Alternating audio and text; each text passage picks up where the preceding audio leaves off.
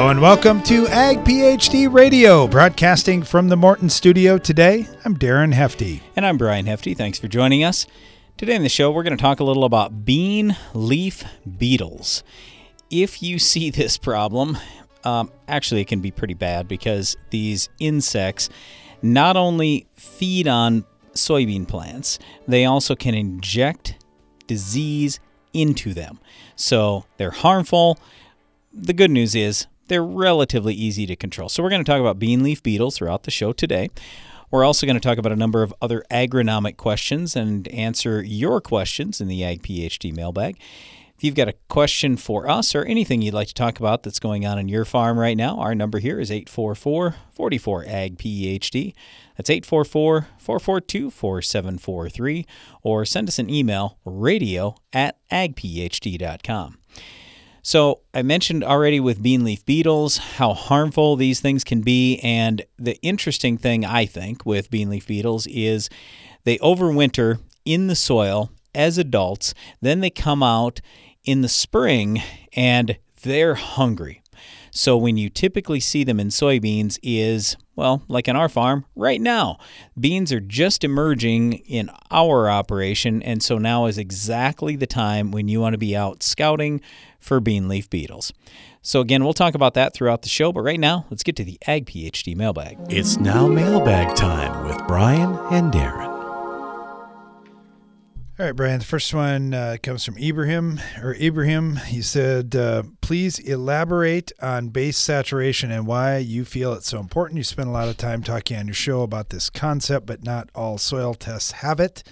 Why should I consider adding base saturation on my farm, and how would I manage from that information?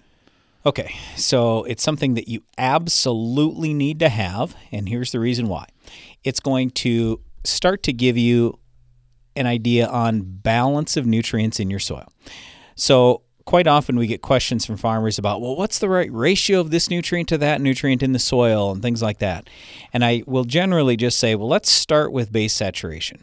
That is the most basic of ratios, and it's 5 different nutrients. It's a ratio, in effect, of 5 different nutrients to each other.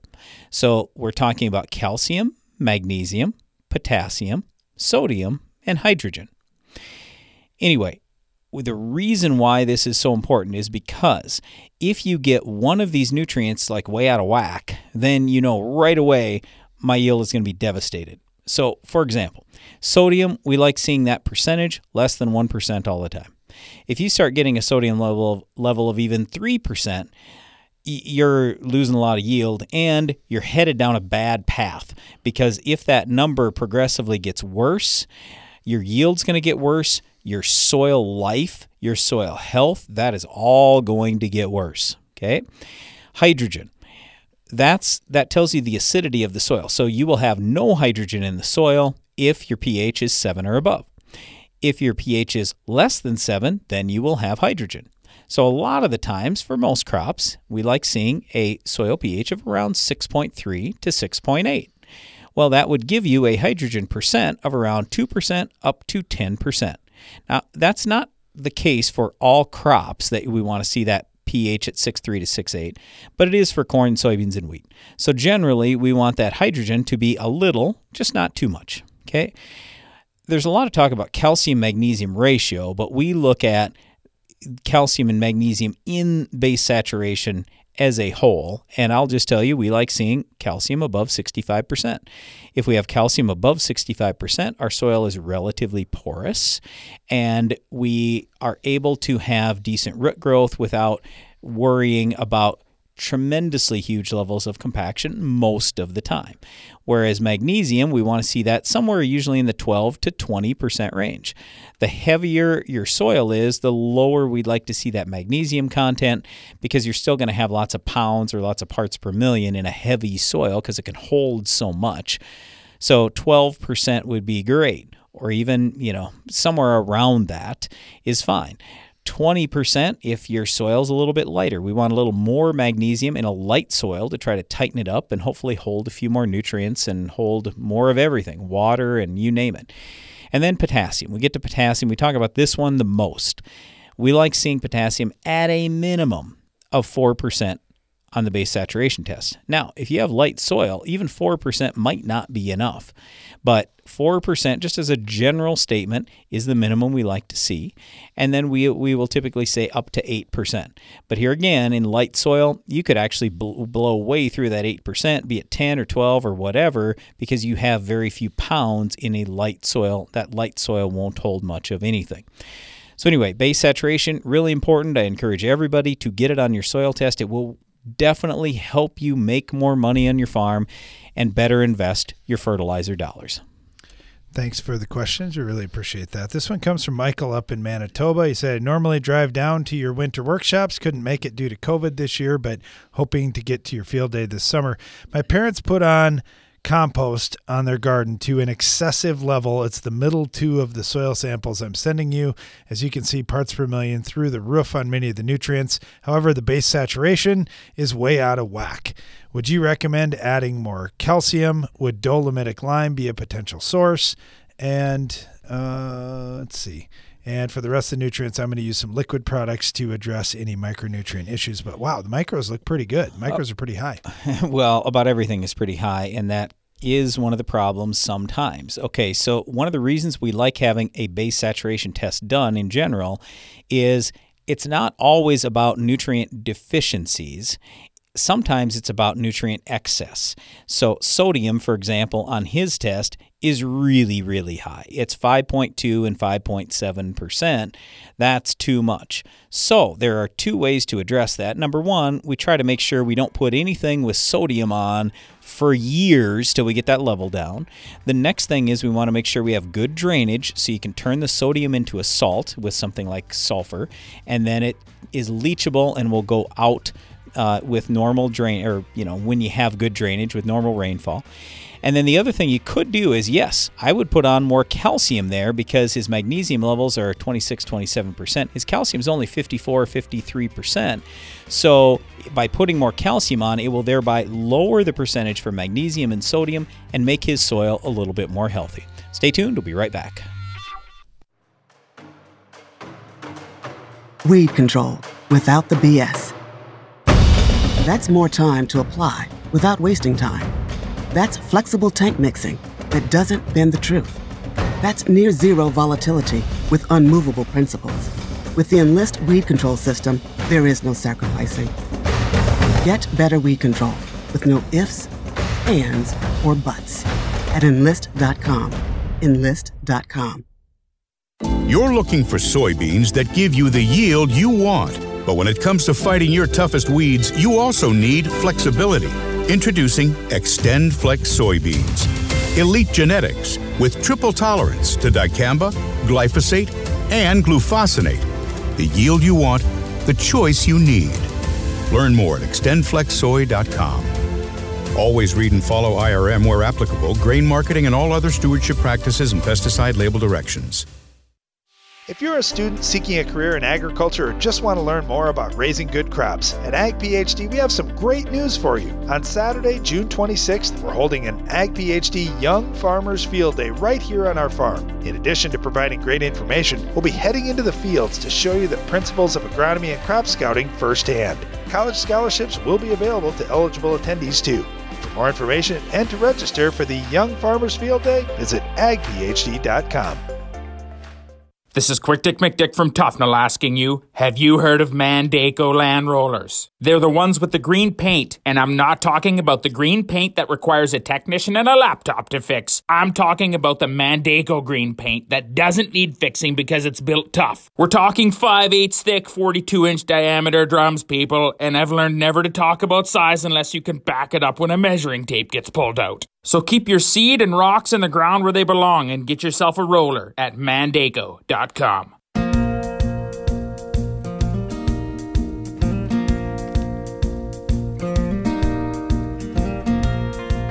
Welcome back. You're listening to Ag PhD Radio. We're going to talk about an insect problem today that can hit multiple crops, but primarily soybeans, bean leaf beetle.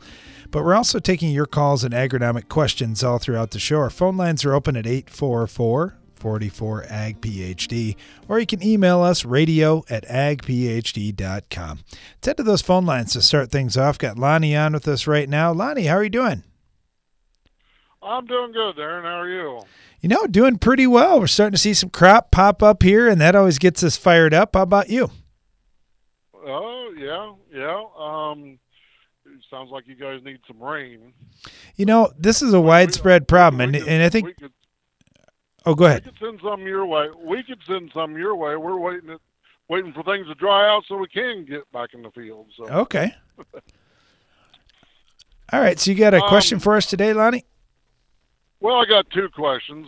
Number one, when I was an FFA long time ago, our FFA instructor always told us about the basic elements of plant growth, the basics, and he had a saying called "C. Hopkins Cafe Mighty Good." Have you ever heard of that? Nope, never heard of that. Okay, well, it breaks down as C. You take the periodic table, the C, and then you take C Cafe, CA, and then the FE, and then the Hopkins. You got the H, the O, the PK. You skip the I, then you have N for nitrogen, and then Mg for magnesium. And I'm 57 years old, and that is stuck in my head ever since we went through all that years ago. And I've never heard you guys say anything about that, but it's just always, and I just didn't know if you'd ever heard of that. Nope, never heard of that one. There are a lot of memory tricks like that out there that a lot of people will use. That one just never made it our direction here, so nope, we haven't heard that one before. Okay, and then the other thing is we took on some ground that the neighbor had a lot of foxtail. Okay.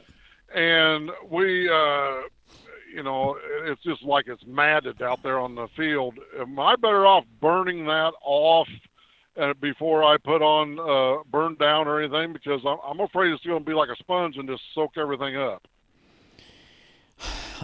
Okay, here's the reason why I'm usually not a fan of burning stuff.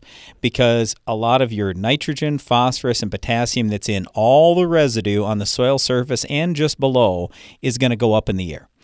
Nitrogen especially, but even the P and K, roughly a third of that will go up in the air. So I hate losing the valuable nutrients. So typically when we run into the exact same scenario like what you're talking about, we just plan on making one extra application if it's even necessary. So what crop is going to go in there? Well, corn and beans. We've got in two different places. Roundup Ready corn? No. Conventional GMO. Conventional corn. How about soybeans? Conventional or Roundup? Conventional. Okay, gotcha.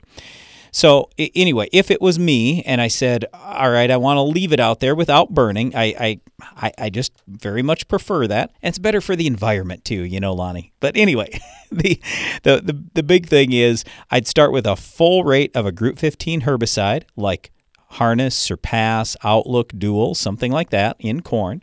Then I'd come a little bit later on with like an HPPD product, maybe it's Callisto or Loudus and a little bit of atrazine. And then you've always got Accent as a rescue product if the foxtail continues to come. With soybeans, I'd start out with either Prowl or Trifluralin. Then I'd follow early post-emerge with a Group 15 like Warrant, Dual, something like that. And then later on, if you need to, it costs like $3 an acre to run out there with Clethodim. That'd be generic Select. So it's very inexpensive in soybeans to take that grass out, even with 3 passes of herbicide. In corn, costs a little bit more money to do it if you have to use the Accent. Otherwise, the Group 15s aren't bad in price and the HPPDs are cheap. Okay. So that's what I would do. Okay. Well, we'll pass that word on to my spray guy then. Sure. And one last thing that I will say, and two, if you need anything, more in writing from us or whatever, just send us an email, radio@agphd.com, and we can, give you a little more recipe or prescription or, the information we just talked about. But I was also going to say, when we talk about tillage versus no tillage. When you do less tillage, you will have fewer of those foxtails germinating and growing. What we have typically found is if you stay in no-till for 3 or 4 years, a lot of the foxtail problem just starts to go away. Unfortunately, not at this place, because it's been in no-till for a long time. Okay. It's frustrating. Well, let me say this: you have to kill the weeds that come up. I should have thrown that out there. If you don't kill the weeds every year, then yes, the problem's going to continue to compound and get worse. But I could just tell you, even from firsthand experience, where we've gone no-till versus where we've done tillage, we just find that where we do tillage, we have far more foxtails than when we go no-till, provided, again, that every single year we're killing every weed in the field. Right. All right. Well, hey, Lonnie, thanks for the call. Good luck. Yep. Bye. All right, talking bean leaf beetles today, and we got Dean Grossnickel with us with Syngenta. Dean, thanks for joining us. Yeah, thank you for having me.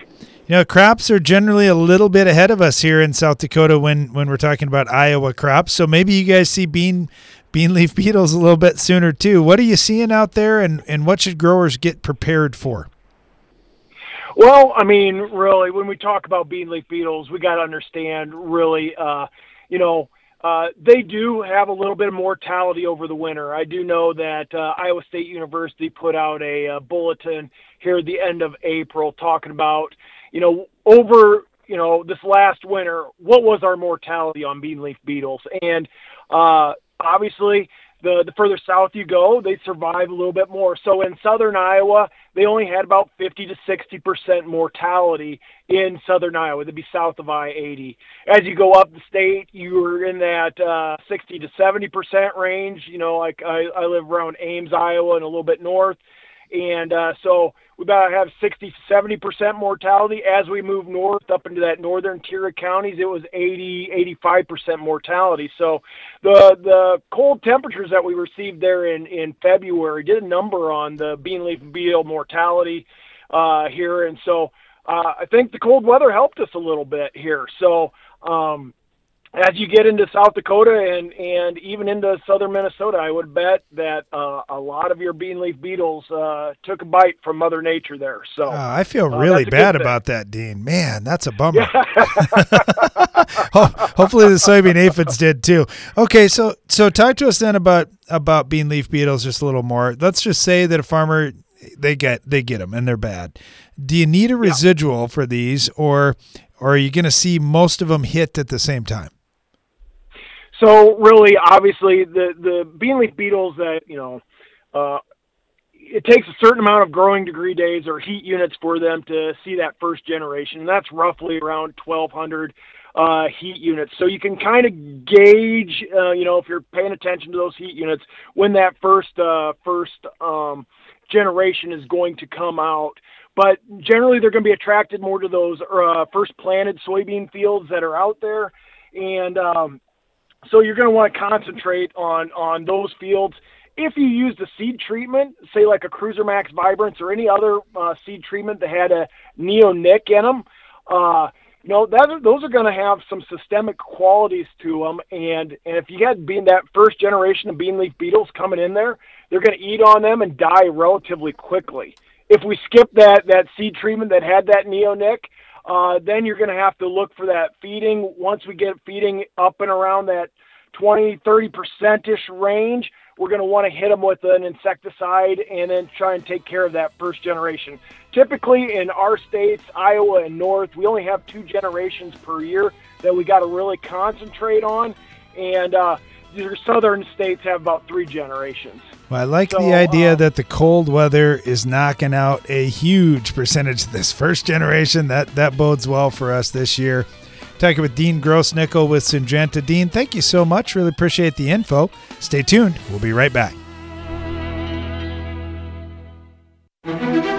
Each year brings new and unique challenges to farming, and your operation needs to constantly adapt to meet them. That's why at AgBiome, we're working every day to bring you new and better solutions, microbial-based solutions that protect your crop and help it reach its full potential. To learn more about how we're doing it, visit agbiome.com. That's AGBIOME.com. AgBiome, feeding the world responsibly, partnering with microbes for human benefit.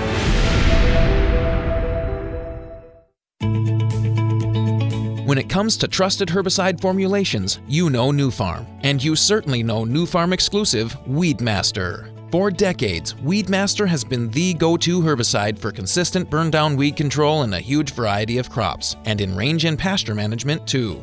Don't let yield-robbing weeds stand in the way of your progress or profits. Nufarm and Weedmaster herbicide, here to help.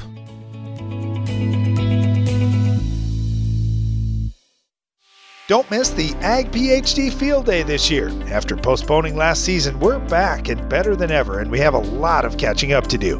With the latest in ag technologies on display in our plots, in-person sessions with the world's top farmers, and tons of entertainment, food, and more, it's a day you won't want to miss. Thursday, July 29th, right here on the Hefty Farm. For more information and to register for the Ag PhD Field Day, visit agphd.com. Help keep the toughest, most resistant diseases out of your fields with Lucento fungicide from FMC. An exclusive novel premix of 2 modes of action delivers broad-spectrum control and a long-lasting protective residual. Tackle key diseases in corn, soybeans, wheat, peanuts, and sugar beets. Choose Lucento fungicide from FMC. Visit your FMC retailer or lucento.ag.fmc.com to learn more. Always read and follow label directions for use. No matter what time of the year it is on your farm, with a Bayer Plus Rewards program, earning and redeeming rewards are always in season. Because when you buy 2 or more eligible seed or crop protection products throughout the year, you earn $3 per acre in cashback rewards. Cash you can redeem and reinvest in your farm later in the season. That's Bayer Plus Rewards, and that's how we're helping make every part of your season, well, rewarding. Visit mybayerplus.com to learn more. See program terms and conditions for full details. Give your corn a strong defense against stress throughout the season with MycoApply Endoprime SC. MycoApply Endoprime SC uses 4 specially selected species of mycorrhizal fungi to protect your crop against stress.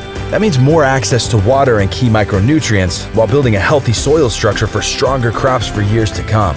Stronger corn starts beneath the surface. Learn more about MycoApply Endoprime SC at endoprimecorn.com. Always read and follow label instructions.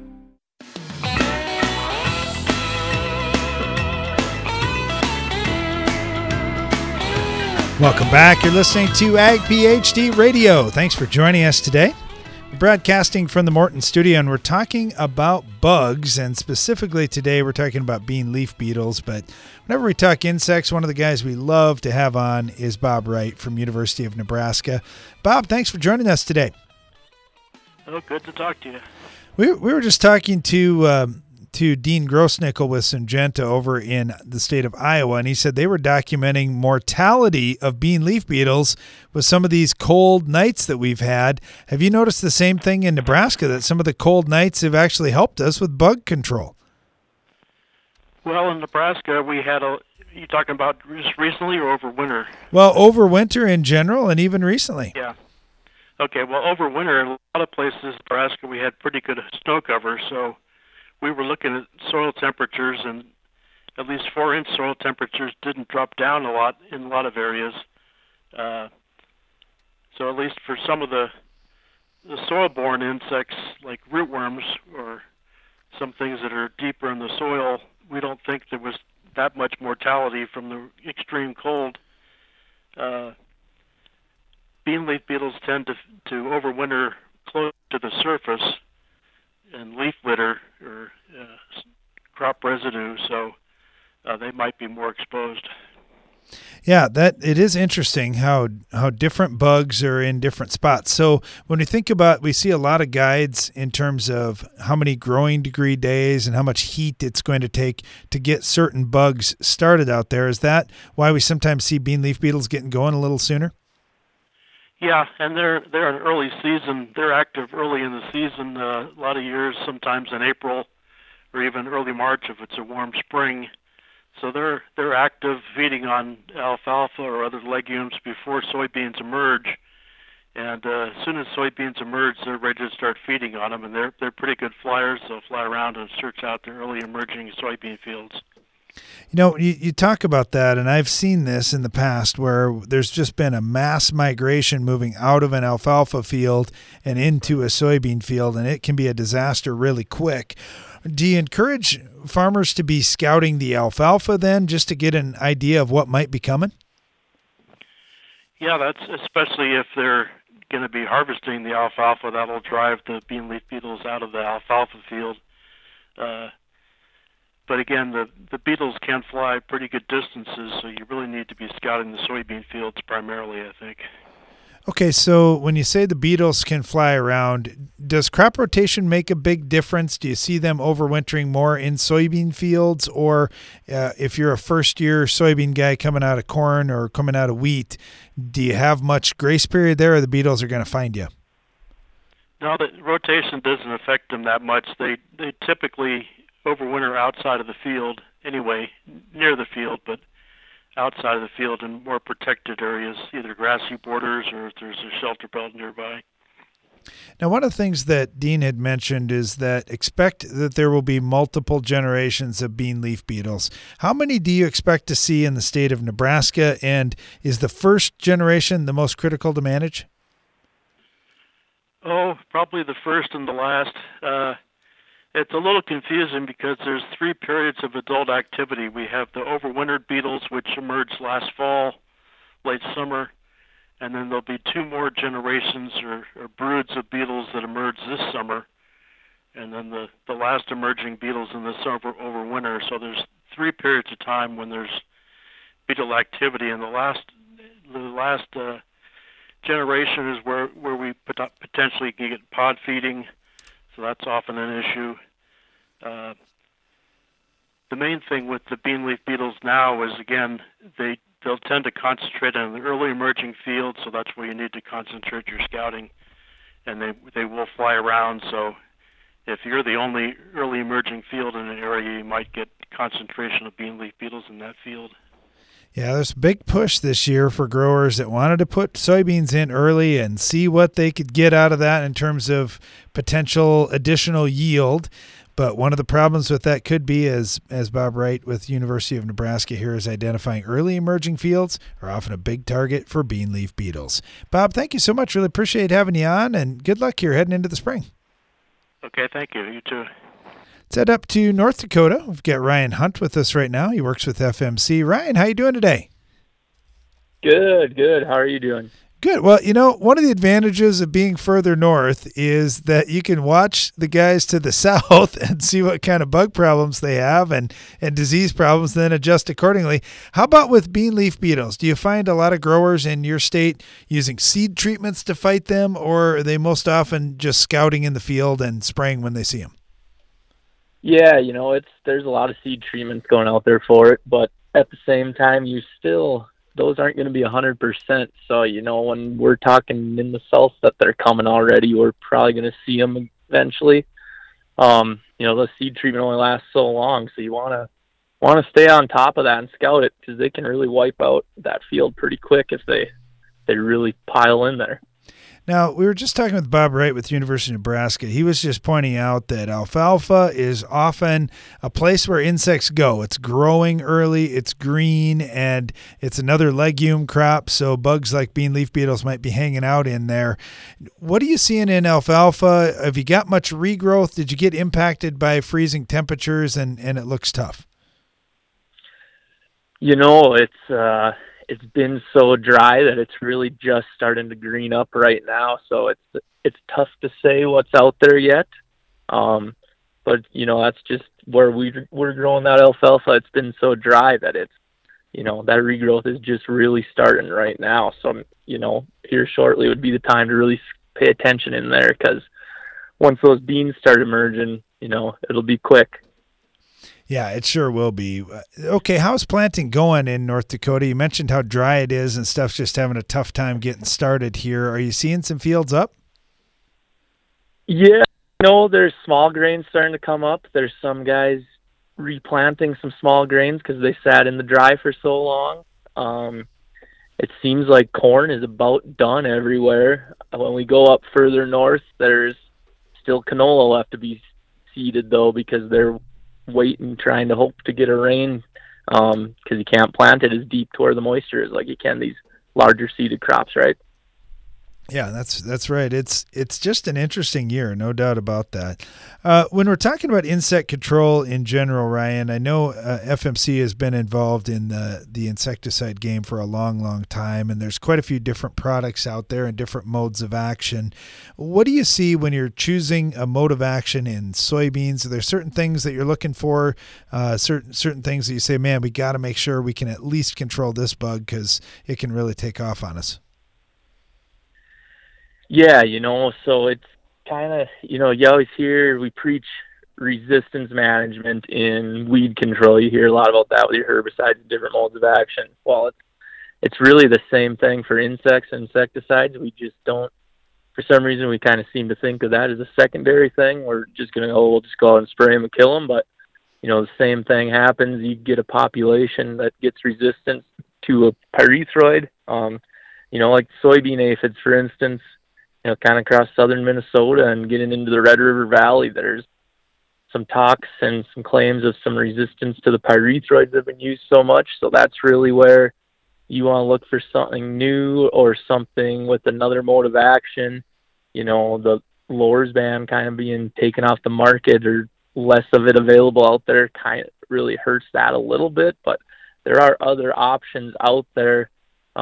We really rely on those pyrethroids, but eventually we're going to have to start spending a little more money on some of these newer things that are coming along.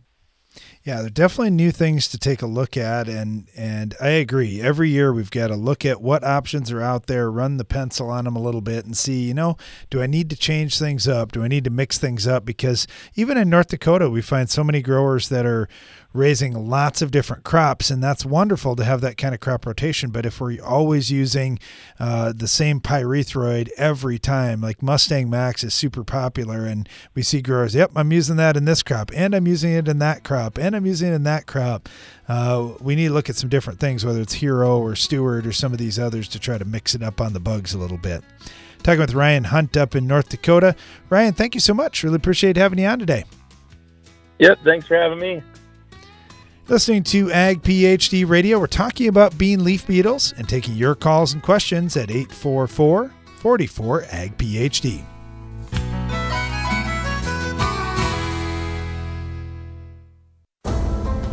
Introducing the next generation of weed control in wheat, Wide AR Match herbicide. I'm sorry, is this a typo?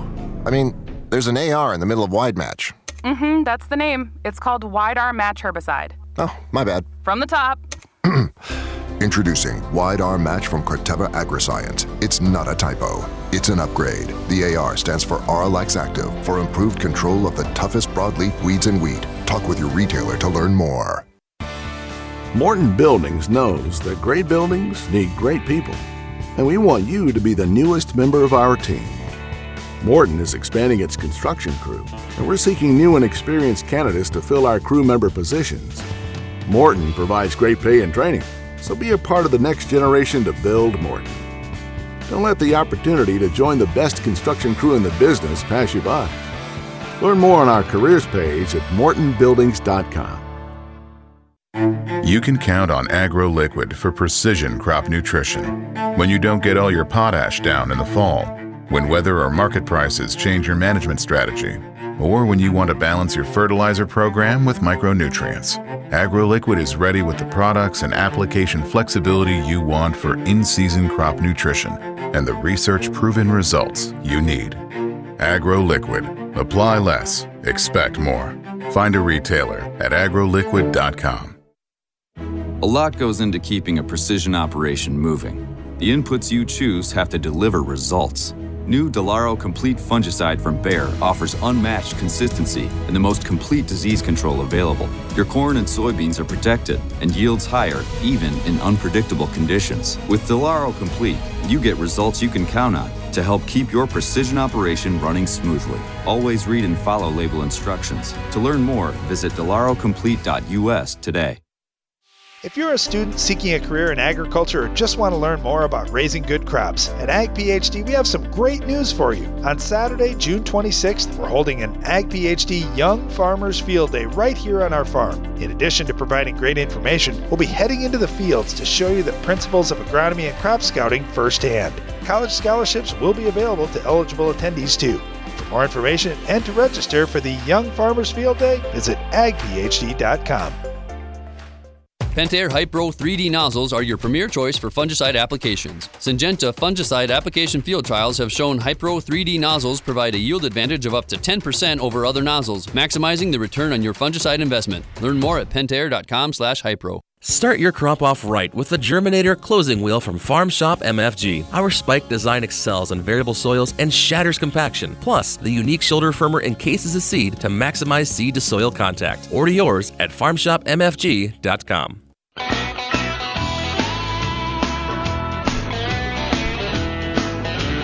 Welcome back. You're listening to Ag PhD Radio, broadcasting from the Morton studio today. We've been talking about bean leaf beetles. And Brian, this is one of those bugs that we've been fighting on our farm for a long time. We don't have them every year in large quantities, but it's very common for us to see some bean leaf beetles out there. We've got a seed treatment on with a Neonic seed treatment, and I know Dean Grossnickel was talking about that. If you've got that Neonic, yep, the bug has to take a bite of your plant, and you could still get disease passed to your plant when the bug takes that bite. So it's a good method to make sure you get them under control, but maybe assisting with the post-emerge spray as well to try to kill them before they bite into your plant might not be a bad idea if you've got a lot of them. You know, here's the way I look at a lot of these insect issues. Are you a person who regularly sprays insecticide, or do you never spray insecticide? When you never spray insecticide, that's when you're going to have a lot of disasters. And I'm not saying, everybody has to spray insecticide all the time. I'm simply saying when you haven't used insecticide at all on your farm for the last, let's call it 5 years, you need to be scouting on a very regular basis, because you might not just have a few out there, you might have a few trillion out there, and that's what we worry about. So there is a point with this bean leaf beetle thing too, where quite frankly, just a few in the field is a real problem because of like what Darren was talking about with this disease issue. When we see more disease, especially right now, I mean, we have $14 new crop soybeans. We can't have yield loss. It costs so much money, and the insecticide costs $2. So I just really encourage you to be scouting more than you ever have before. If you get these things early, that's when you want to get it done. The problem with a lot of insect sprays, it's what we call a revenge kill. Those bean leaf beetles, here's what they're doing. They're coming out of the ground right now. They're going to eat. Then they're going to mate. And then they're going to lay eggs. Well, if you wait 3 weeks and then you finally go look at the field and notice, oh, I got a bunch of bean leaf beetles, I better spray today. Well, you're too late. Number one, they've already done the yield damage in terms of feeding on the plant. Number two, they've already injected disease into the plant. And number three, they've already laid eggs. So you're not helping at all. That is not an economic treatment. Early is an economic treatment. In other words, it's going to pay off that $2 investment with probably multiple bushels per acre if there are many bean leaf beetles out there. But you got to be looking early. So scouting early in the season is, I'd almost say, more important than scouting later in the season, but scouting all the time is important. But just be out there on a very regular basis. Don't wait until you're going to go spray something in your soybeans in 3 weeks or a month or whatever it is to then look. Be out in your fields, look for bean leaf beetles. They're very easy to spot because they've got a black triangle right behind their head on their back. So if you see that black triangle on the back, right behind the head, you know you've got bean leaf beetles. I don't care what color it is. I don't care how many other spots there are. I don't care how big it is. Black triangle, bean leaf beetle, kill them. All right, I love that. That's the blunt response, right? I always appreciate that. Okay, we got a few questions that have come into the Ag PhD mailbag. Have we been in there already, Janelle? Yes, we have. We have. Okay, yep. Okay, get this one from MB. who says boron. You talk about boron a lot as an important nutrient. Which source are you using more on your farm? In our country, we've got Ulexida or we've got boric acid as choices, but what forms do you like to use? I've never heard of Ulexida, but I just know this. There are a lot of different boron sources out there. I don't really care all that much what it is as long as it works. So we've typically been using a dry boron applied in the fall.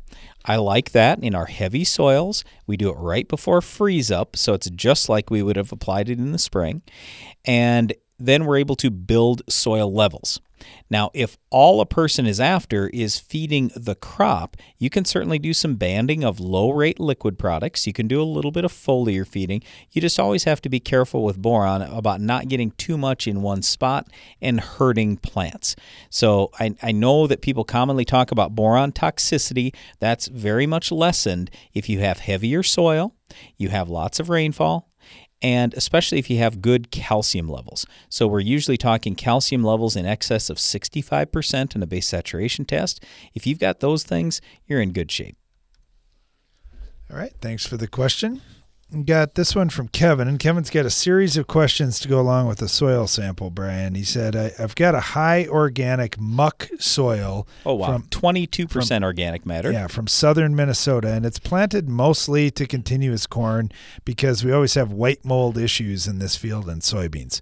We've system tiled the field, but it still drains poorly. Yep. I wonder if you would comment on a few fertility issues. First of all, how much lime should I apply with high organic peat soils? What pH should I even be shooting for? And will lime help me with my iron ochre drainage issues as well? Okay, so the iron ochre he's talking about is this stuff, this iron ochre gets around the tile lines and starts to plug them up. So will that help? And getting more lime out there, that's a good question. I'm not exactly sure on that. I know this. When I look at your iron levels, they're 292 for parts per million. 292. So that's what we would call off the charts, and that's really why you've got a problem. In addition to, you got 22% organic matter, so stuff just isn't moving through that soil very well. He has a 4.5 for soil pH. 4.5. So it's no wonder he's asking about lime. I totally get it, and that should help with some of the issues that you've got there, raising up that calcium level and certainly lowering the hydrogen level. Will you have better soil porosity by having more calcium out there? Sure you will. So will that help a little bit with the iron ochre thing? I don't know. I would just say this. Back when Francis Childs was the world record corn producer, raising over 400 bushel corn, one of his big secrets was he had really high iron levels in his soil. And he kept mining those out, basically, by getting his crop roots deeper and deeper and deeper. So seeing 292 parts per million of iron doesn't scare me. But what it does tell me is, hey, we need to get some of these other things in balance. So, for example, you've got 0.6 parts per million of copper. Well, we'd like to see that copper level up around 3 parts per million to start getting things in balance. With phosphorus, you've got 50 on a P1, 80 on a P2, so we'd like to see your zinc at least 5 to be in a 10-to-1 ratio. Well, your zinc's at 2.2, so I would be addressing that. And then, overall, I would lime, but since your magnesium is clear down to 4.6%, I would consider a dolomitic lime. You can certainly try a calcitic lime if that's all that's available to you, but having a dolomitic lime with some magnesium probably would not hurt. All right. And then also, how much nitrogen would I put on ground like this for 200 bushel corn? When you think about all that organic matter, will I get nitrogen from that? And then would you pick certain types of nitrogen that I should look at? All right. So if you own the ground, then I don't know if I'd worry about it that much with all these different nutrients. When you rent the ground and you see organic matter levels of 22%, that's an absolute, hey, I'm banding almost everything I'm putting out there kind of deal.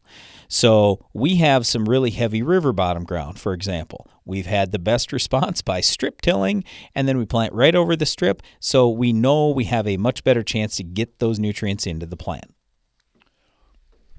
All right. Thanks for the questions. I got this from Jackie. I'm wondering, does bacteria... Oh, hey, wait a second. I don't know if I actually answered his question there. He asked about nitrogen. How much would I put on for 200 bushel corn? Correct. You might need some more than normal, and run some experiments. It doesn't cost much money, especially in a year like this year where you could really gain something. So I would say, all right, I'm going to probably put on maybe 10% or 20% more than normal if it was 200 bushel corn in a normal field. But then on top of that, I would try 50 pounds more, 100 pounds more, 150 pounds more, just in some strips, and just see what happens. So run some experiments. I mean, it's crazy soil when you have 22% organic matter. Crazy. Now, you can eventually get it down there. You could do more tillage there. Doing everything you can to raise more crop there is going to help. But, I mean, yeah, it's harder to manage, and you absolutely need more nitrogen than in a normal field. We'll continue with the Ag PhD mailbag right after this. Give your corn a strong defense against stress throughout the season with MycoApply Endoprime SC. MycoApply Endoprime SC uses 4 specially selected species of mycorrhizal fungi to protect your crop against stress. That means more access to water and key micronutrients while building a healthy soil structure for stronger crops for years to come. Stronger corn starts beneath the surface. Learn more about MycoApply Endoprime SC at endoprimecorn.com. Always read and follow label instructions. Don't miss the Ag PhD Field Day this year. After postponing last season, we're back and better than ever, and we have a lot of catching up to do. With the latest in ag technologies on display in our plots, in-person sessions with the world's top farmers, and tons of entertainment, food, and more, it's a day you won't want to miss. Thursday, July 29th, right here on the Hefty Farm. For more information and to register for the Ag PhD Field Day, visit agphd.com. If you're looking to get the most out of your foliar nutrition and fungicide programs, ask your ag retailer about Nutex EDA from Sipcam Agro. Nutex EDA has been proven to increase foliar micronutrient tissue levels and maintain those levels for an extended period of time. When tank mixed with fungicides, Nutex EDA helps support plant health, resulting in higher quality and yields. Nutex EDA is an affordable and effective solution that should be part of every grower's high-yield toolbox. As a little girl, I always wanted to run the combine because it meant I was helping Dad. And Dad always said farmers are helpers. I'm teaching that to my daughters, that farmers help our family, our neighbors, and our community. It's what I do at work. I help farmers get the equipment they need. My name is Kim. I'm a farmer, and I work for Case IH. Case IH, built by farmers. Heat, drought, wind, hail, northern corn leaf blight, gray leaf spot. If your corn is under stress, you are too. Get Veltima fungicide, swift activity, with fast payback, an expanded application window. Makes life simple, and it's the secure choice. With powerful residual for visibly healthier corn. Swift, simple, secure. Veltima fungicide. Call your BASF rep today. Always read and follow label directions. Veltima fungicide is not registered in all states. Want to cut production cost without losing yield? Brian Ryberg from Buffalo Lake, Minnesota has done just that. Here's his story. We began using a Soil Warrior on our farm the fall of 2014. We've seen many benefits from better water infiltration, a lot less hours on equipment, fuel, being able to reduce our fertilizer side. So it's really simplified our operation. See what makes Soil Warrior different and better at soilwarrior.com.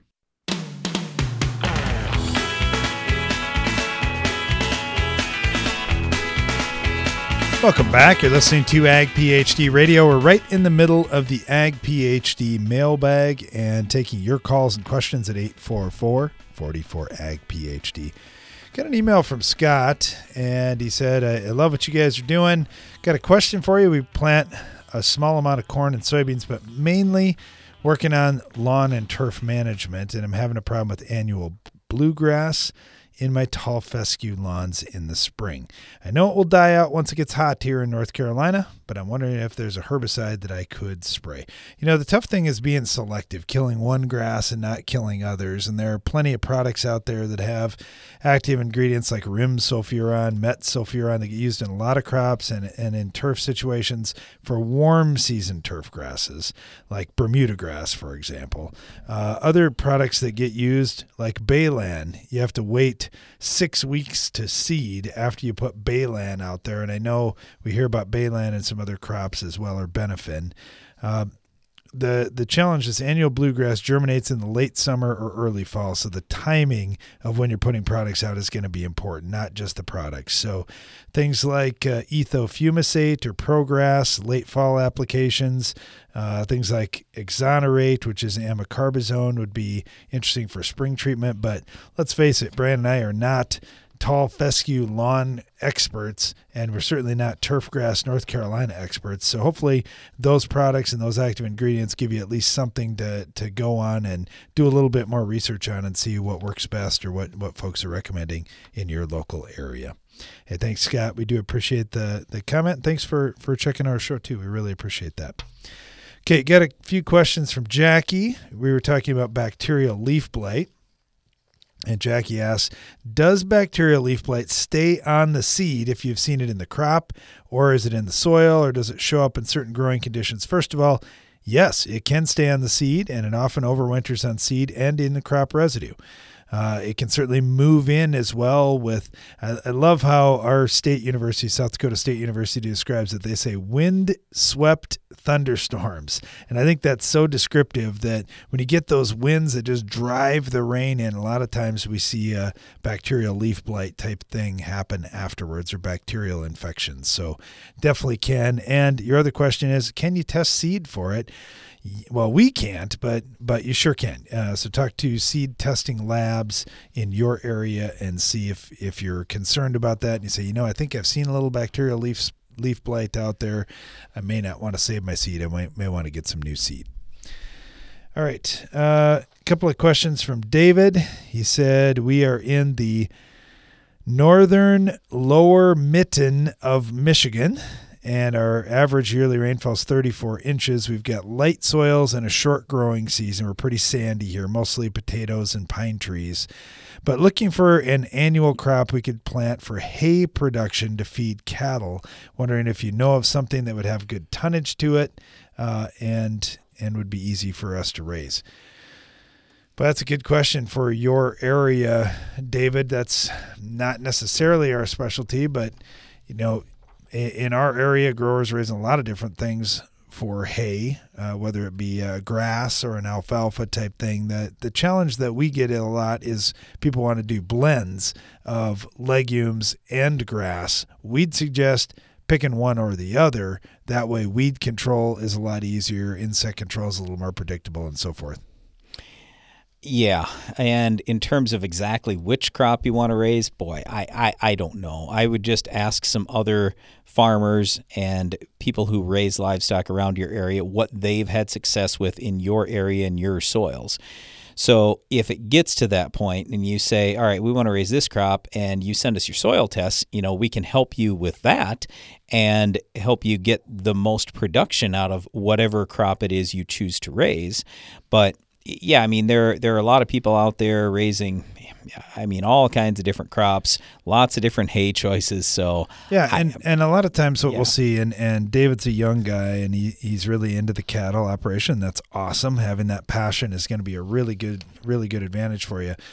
Here's your shot. Do a little bit of testing. Plant a few acres of a number of different things each year, and start to learn which ones work for you the best. And maybe it's something different than what your neighbors are raising too, because maybe it just works for your management style and your soil is a little better than it does for other folks. So don't be afraid to do a little experimentation. One other experiment David's interested in is strip tillage. He said, my dad and I would like to build a strip till machine. Our idea is we could run it in the spring ahead of the corn planter. And he's wondered about some design ideas, but also just wondering, what do we think about spring strip tillage if we aren't applying nutrients? If we are applying nutrients, how that might work out? Okay, if we're going to go out and do strip till, we almost always like to put fertilizer on at the same time, because why not save a trip? So that's the first thing. Second thing is, if you're going to spring strip till, that means you're pretty much stuck to doing it with coulters. Because I want you to think about this. If you're going to use a shank, well, now that means you're going to go deeper. And when you go deeper, you're going to find more moisture. In the spring, in the northern part of the United States, it's cold. So you're probably going to be hitting moisture very commonly in those cold soils early on. And let's put it this way. By the time that ground is fit, let's call it 8 inches deep or something like that, you probably could have been planting a week earlier. And we don't want to delay planting. We know that delaying corn planting, and don't listen to these people that are going to tell you, oh, the soil has to be a certain temperature. No, it doesn't. The soil can be 45 degrees. We plant a lot of our corn when it's 45 degrees, and it's phenomenal. So my point here is simply, we don't want you to have to delay your corn planting because you're waiting for that soil or corn planting or whatever planting it is. You're waiting for that soil to warm up and dry out down below so it's fit to run a shank. So we use shank machines. You could run coulters in the fall too, but the shank machines, they're really designed for fall, at least in the northern part of the United States and southern Canada, because then typically that soil is drier and it isn't just coming out of the winter time where there's still frost in the ground and all that kind of stuff. But we do like strip till machines. I mean, it's very nice for placement, and especially if you're renting ground, then you can put the fertilizer where the crop has the best chance to recover it. So it works really well in 30-inch rows. When you start getting into different row spacings, let's say you're running 15s or 20s, it's a lot harder to get residue to flow through on that. So it's almost always 30-inch row, guys, where we're talking strip till machines. All right, Brian. Also wanted to get to a couple of questions that we've had, and we'll see if we have time here. First one, soybeans are starting to pop up. Didn't get the 3 pre's on. Now what is my next best bet, expecting to see some weed pressure out there? What weeds? Small-seeded broadleaves. Okay, so I would start with a Group 15 plus a PPO. So if you want to use a combination product, that would be something like Warrant Ultra that has the active ingredients in Warrant, or same thing as Harness, plus FlexStar.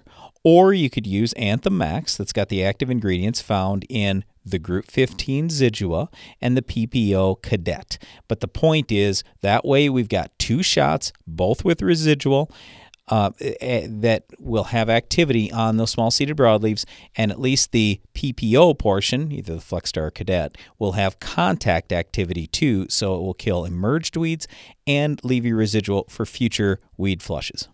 Okay, the other thing is cold weather. Getting so many questions really from all over the northern part of the country.